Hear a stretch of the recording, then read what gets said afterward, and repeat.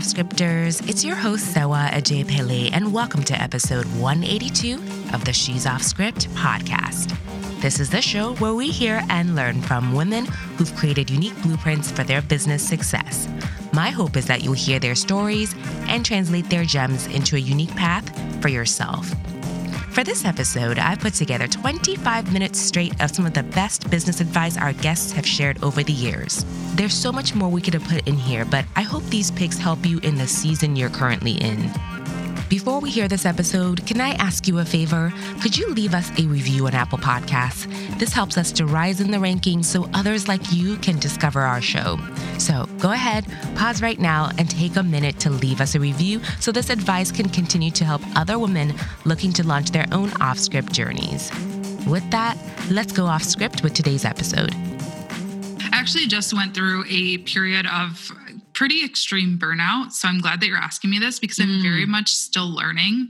I think with everything going on in the world, I did start to panic a little bit with COVID and, who knows what's going on with the economy. So I got to just, make as much money as I can in this season while people are still coming. And I ended up burning out. And so, it's honestly the first time that that's really happened to a point of affecting me physically and mentally. So it is very important. And I'm very passionate about saying that.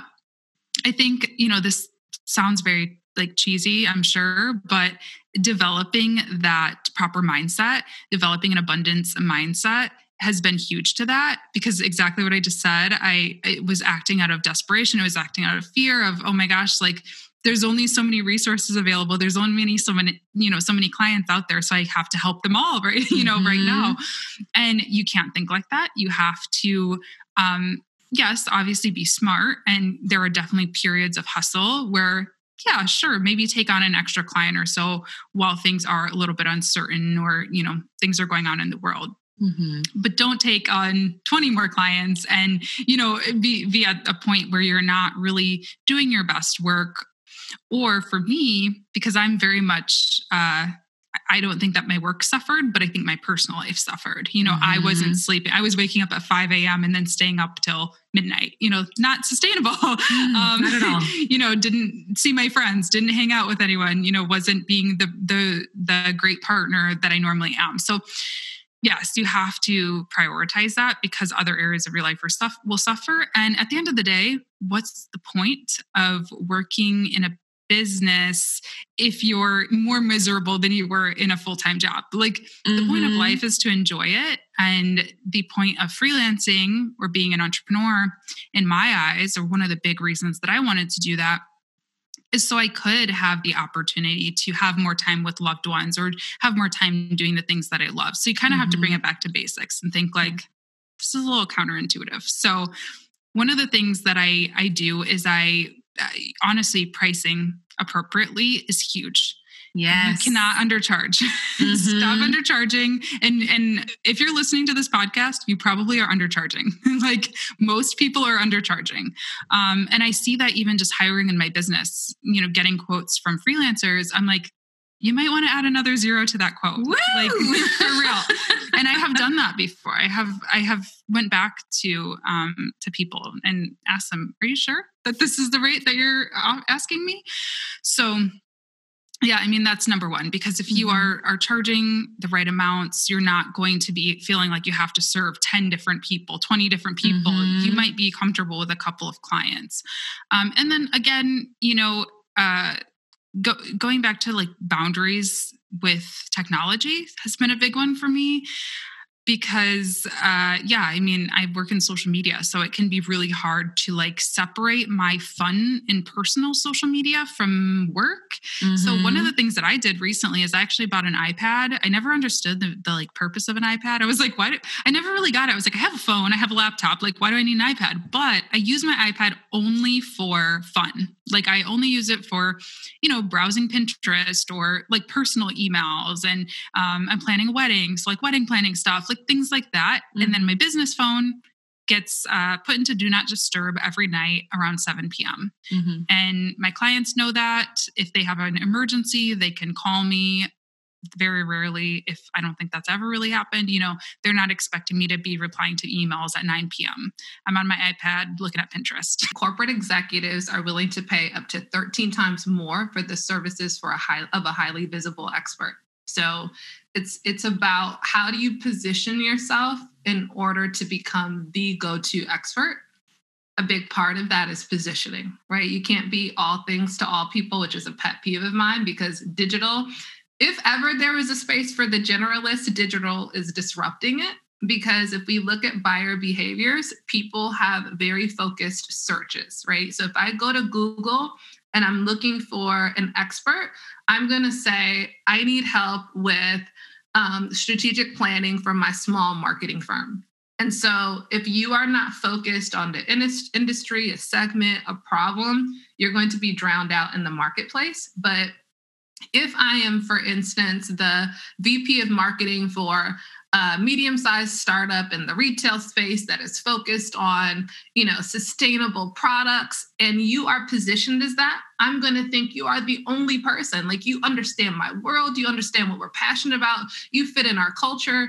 So now is the time to leverage all of those unique qualities and things that we're passionate about and really niche ourselves in the marketplace. So once you have the positioning, then it's about optimizing your digital footprint. And so what that means is making sure that wherever your buyer interacts with you, they're seeing that consistent, cohesive messaging, because consistency builds trust. So you want to think about where your buyer might interact with you. So if that's your website, if that's your LinkedIn profile, if that's a podcast, you want to make sure that that messaging and that niche messaging is focused and consistent each place.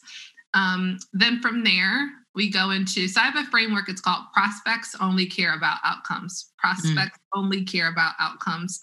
And those letters stand for different things. So the P is actually positioning, the O is optimization, the C is cadence, the A is authority, and the O is offline strategy, right? I know it's hard to see visually without it showing up, but so after you've optimized, then you go into cadence, and cadence is where I am creating conversations. It's like a flow.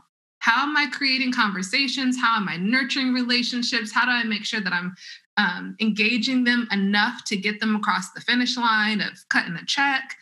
And what I find for so many women in business is most have an aversion to sales, first and foremost. Don't nobody want to sell, right? It's like, I became an entrepreneur because I want to do websites, or I want to teach this thing, not because I want to do marketing and I want to sell. And honestly, where I ruffle feathers is I say, if you don't want to sell, then you have a hobby, you don't have a business. Because if you study business, the lifeblood of any business is sales. That is where revenue and profitability comes from, right? So until you have a team, then you are the chief sales officer for your business, right?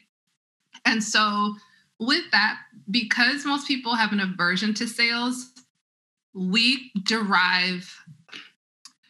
can create a lot of negative meaning for things that shouldn't have it. I'll say that a different way. So if I already think sales is a bad thing, and I call you once and you don't answer the phone, instead of me thinking maybe calling once wasn't effective for reaching a corporate executive, I might say, nobody wants this. No one's answering their phone. This isn't a good way to do it, right? It's like throwing the baby out with the bathwater.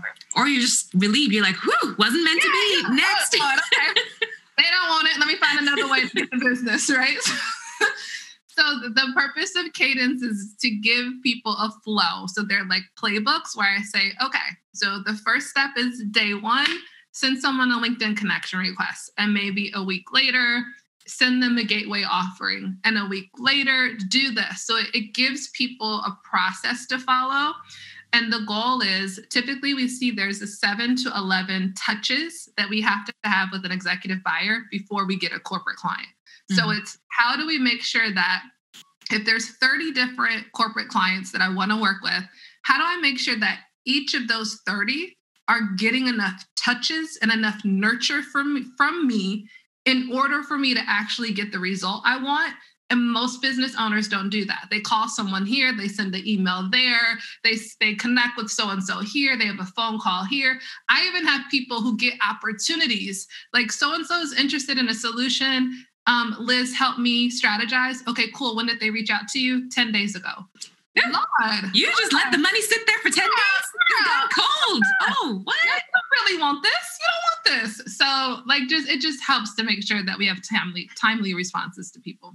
One, even though an organization might shutter, even though a company might shutter, even though a project might shutter, your purpose and your passion cannot be shuttered.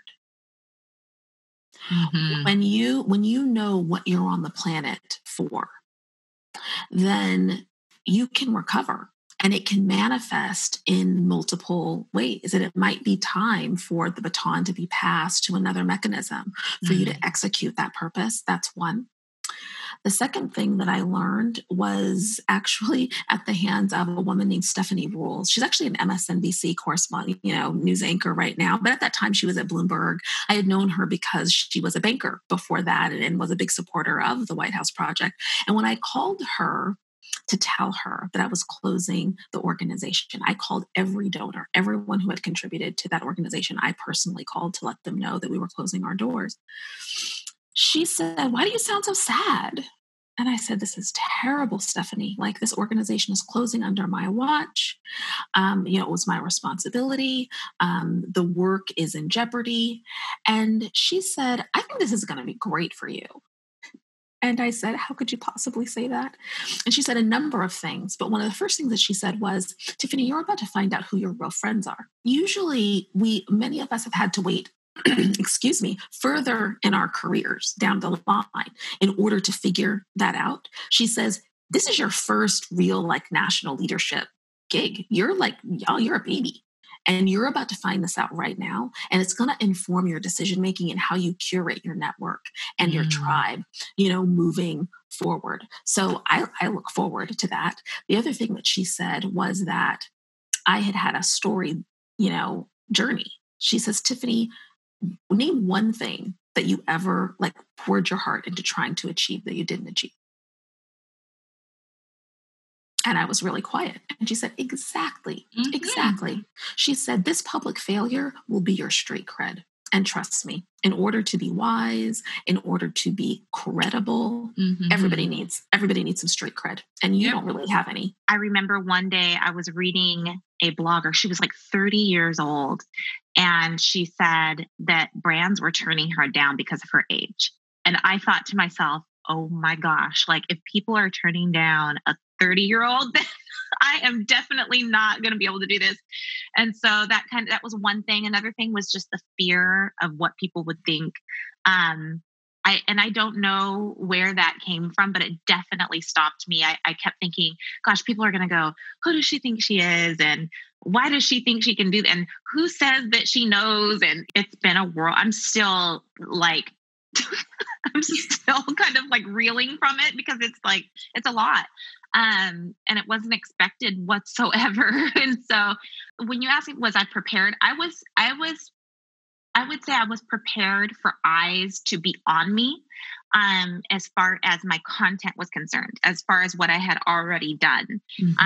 So it's it's crazy. Maddie James, she's incredible. And I was following her, and she did a consistency challenge. And if she had not done that consistency challenge, and if I had not followed that to a T, I wouldn't be where I am, because I was going, so that the year prior, for a whole year, I was posting consistently somewhat, but it was not daily, and it was not all super valuable. And so, I would say in the beginning, I was doing a lot more posting, and then I started to get exhausted. I'm like, this is hard. And I remember telling my kids, even, I'm like, yeah, should I keep doing this? I don't see a ton of growth. I'm not sure if it's impacting anyone.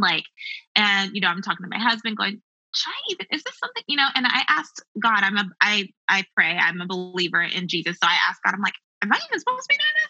Wait, did I do this right? And I really felt like I was supposed to. And so I was like, okay, I'm going to keep going, but you know what? I'm going to do it for a year. This is what I told my family, and I told God, I'm in charge. I was like, I'm going to do this for a year and see what happens. And so a year in, Maddie started her 30-day consistency challenge. And I committed to it completely. I was like, you know what, I'm doing this. And so I did. And what happened was I calculated the entire time I was doing it. I started calculating the growth. And prior to that, I had about 1 new follower a day for 5 months straight. And for that 30 days, I averaged out to be 7 new followers a day. So my growth was times 7. And so I thought, oh my gosh, this is working. Oh, I got like 200, some followers. This is amazing. And so I posted on that 30th day. Basically, I posted the results and I was like, thank you, Maddie. This is amazing. This growth is happening. And literally 2 days after that 30-day challenge was over, it was Blackout Tuesday. It was amplified melanated voices. It was people were sharing, and it was really a snowball effect. And I can tell you this, like, I think 2 things happened. One, because I had all of this valuable content and because my grid was well thought out, when people put their eyes on it, it wasn't just put eyes on and then move on. It was put eyes on it and, I would actually follow this person. And so I think that was such a huge part. And I thank Maddie for that, because if I hadn't done that, I wouldn't have been ready for those eyes to be on me. And I remember back in, I think I had like 1,500 followers. My favorite food blogger followed me. And I was shook because I was like, wait, she has like 250,000 followers. Like, why would she follow me? That's what I was thinking. Mm-hmm. And I messaged her and I said, thanks so much for following me. And she's like, I just love your style. And I was like, what? I was like, okay. And so she was one of the first people to share my account during that time. And she shared it. And then people that followed her, they shared it. And so I had multiple people with hundreds of thousands of followers share me. Mm-hmm. And then from there, people with, 100 followers or 500 or 1,000 would share me. And it just kind of grew from there. It was exponential growth because it was just, I was ready. And thank you, Maddie James. That's all I got to say. I'm like, thank you, Maddie James, because I would not have been ready. And that would be like the thing I'll tell everyone. Yes, it's not going to be Blackout Tuesday every day. And this is not a normal occurrence, I would say. Mm-hmm. But I will say, when you are ready, when someone's eyes are on you and you're ready, you just don't know who's going to see you, and you don't know who's going to share you, and you don't know, all of the people that you'll be exposed to. So be ready would be my challenge to everyone, is just be ready. And whether that's that you do your own 30-day challenge, or that your content is just super valuable and your grid looks good and people can tell who you are by looking at your grid, that type of thing. Mm-hmm. It's important because you don't know when this is going to happen. I would say before I found out about financial independence, we did not save or invest that much. So that $169,000 that you talked about, over half of that, I forgot the numbers at this point, were in like our retirement accounts. So I was able to max out my 401k.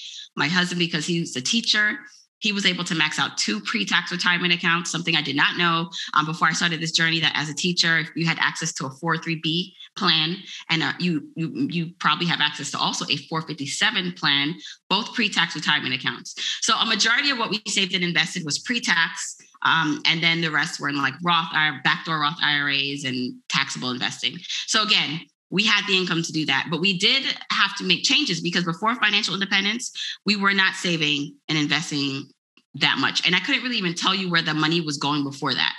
So now when people are like, okay, that's great for you. You guys obviously were earning enough to do that. What about me? Like I'm single, I'm just starting my career, or I'm in tons of debt. I don't have the disposable income to do or save as much as you did. So I say, and this is why I break down financial independence into steps, because we came at it at a time where we were older. We were in our early 30s and we're already established in our careers and we're making good money. And we also didn't have that much debt at that time. Like we got out of debt in our 20s, right? So at the point at which we came into financial independence, we kind of had an advantage with that. and still had work to do. So first, for anyone listening who's not in that position, is to understand where you are.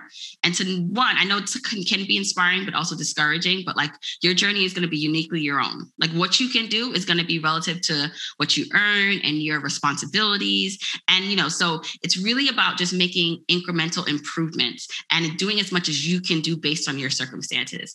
And I also talk about like the journey to financial independence in 5 stages. So I don't know if you want to get into that yet, but I think it also helps people realize that this is actually like a marathon. And so it's not expected that depending on if you're coming into this with debt or just at a different starting point, that you'll get to your financial independence number in 2 years, right? Mm-hmm. If it took you 10 years to get into debt or to accumulate your debt, like it's probably going to take you that amount of time and more to get out of it. Possibly. That makes sense. And I know your goal was to attain that independence by age 40. I don't know if that's still the goal, but for anyone who is thinking about starting now, where do they start? Like where in your 5 steps or 5 journey or stages should they start? Yeah, so the 5 journey stages goes like this. The first stage is the explorer stage, meaning you just come to this and you really can't even pay your debt and your bills without going into the red every month, without spending on your credit card. Like you're literally just trying to get stable. So I call that the explorer stage 1. Stage 2, after you get out that explorer stage, potentially you have a budget, you're finally able to at least pay your expenses and debt payment, is stage 2, the cadet stage, which is getting out of consumer debt. And this is a big stage because we're talking about your credit cards, your car loans. I don't typically include like a mortgage or student loan here because sometimes that's huge for most people. And but once you get out of consumer debt, which can take years, like I said, the next stage is the financial security stage, the aviator stage. This is a stage I was in when we were saving and investing that $169,000. We were able to put a majority of our money to our investments and to prepare for my leap out of corporate America to help with my FU fund. So that's stage 3, the aviator stage. Stage 4 is the work flexibility stage. It's the stage I'm currently in. And so that stage is the commander stage, I call it, because you have more command over your life and you have more options. And this is a stage I think everyone can get to. So I think financial independence is a big goal. And, I do want as many people to strive for it as possible. But this work flexibility stage where you can actually choose what you want to do for work because you have like the flexibility in your budget or in your money, that is that stage 4. And then stage 5 is the captain stage, the ultimate financial independence. Like you literally don't have to work if you don't want to. So that's how I break it down. So it's 1, understanding where you fit into that, and then understanding the things you need to do to get through those stages. When I talk about experimentation, I have tried 25 different business offers, 2 memberships, and 2 other businesses in their entirety. And so if you're thinking that you've tried a lot of stuff, that's across, almost 4 years, but still that's a lot of stuff. I would say technically that's over 3 years. So that's a lot of change. That's a lot of experimentation that was necessary. Some of it hurt a little more than others, but the thing that has stood the test of time for me has been my intensives. And so, like I said, it was 4 hours for $3,000. Now I've changed it into a 6-hour intensive for $5,000. And that's really one of the main offers. That's where the bulk of my income and revenue comes from. And I've a few smaller offers and stuff like that, just to help people with their inbox or file management or kind of just all the things they're managing in their business. And so, but that's probably 10 to 20% of my income, while the 80 comes from about the consulting. So I do intensives and I guess VIP weekends I do as well. So those are 2.5 days for $7,500. And yes, people pay it. And yes, they come down to Dallas where I live and I get to host them and we have really good food. And it's we're this was actually really fun. And they're totally exhausted at the end of it because we're doing systems work, right? Which is a lot of times I'm working with visionaries who that's not their comfort zone. And so I'm how can I create an environment that actually is exciting to them and will help them overcome some of the sticking points that systems can have for them. So that's really it. I sell intensives and VIP weekends and then a few small bites on the interwebs. People don't understand how much good influencers turn down because, again, you can't work with everybody. Everybody doesn't align. So I turned down 6 figures worth of work last year. And I'm okay with that because I've made multiple 6 figures. So it's like I can turn down this and also make sure my brand is strong, because at the end of the day, it's all about my community. You know, I'm not just taking on anything. I don't care if a brand is offering me X, Y, and Z. If it doesn't align, if it doesn't make sense, it's not worth it for me, because my brand is more important than this check. It's not about the check for me. It's about really being very specific and being honest, being authentic. I feel like with every single thing that I do, my authenticity and my realness, my personality shines through. And I feel like my tribe connects with that. They feel like, oh my God, I know her. That's me. That's my sister. That's my best friend. Like, that's my cousin. Whatever you feel like I am to you, I am, because I feel like I've built that loyalty and trust, not only with my personality, but what I give and what I recommend and what I say. And I think that's how I've been able to build that loyalty. And also by engaging back and, you know, just being present. I think that's something that's super important to me, is to be present, whether it's in my consistency or just showing up for my community with value. I think all of that has been able to help me along the way. Hi, Off-Scripters. I'm so glad you made it to the end of this episode. If you found this show helpful, please pay it forward by sharing us with your network and leaving us a review on Apple Podcasts. Between episodes, you can find us on Instagram. Our handle is @She'sOffScript, or you can catch up on past episodes at she'soffscript.com. All right, with that, we'll see you right back here next Thursday for another episode. Bye.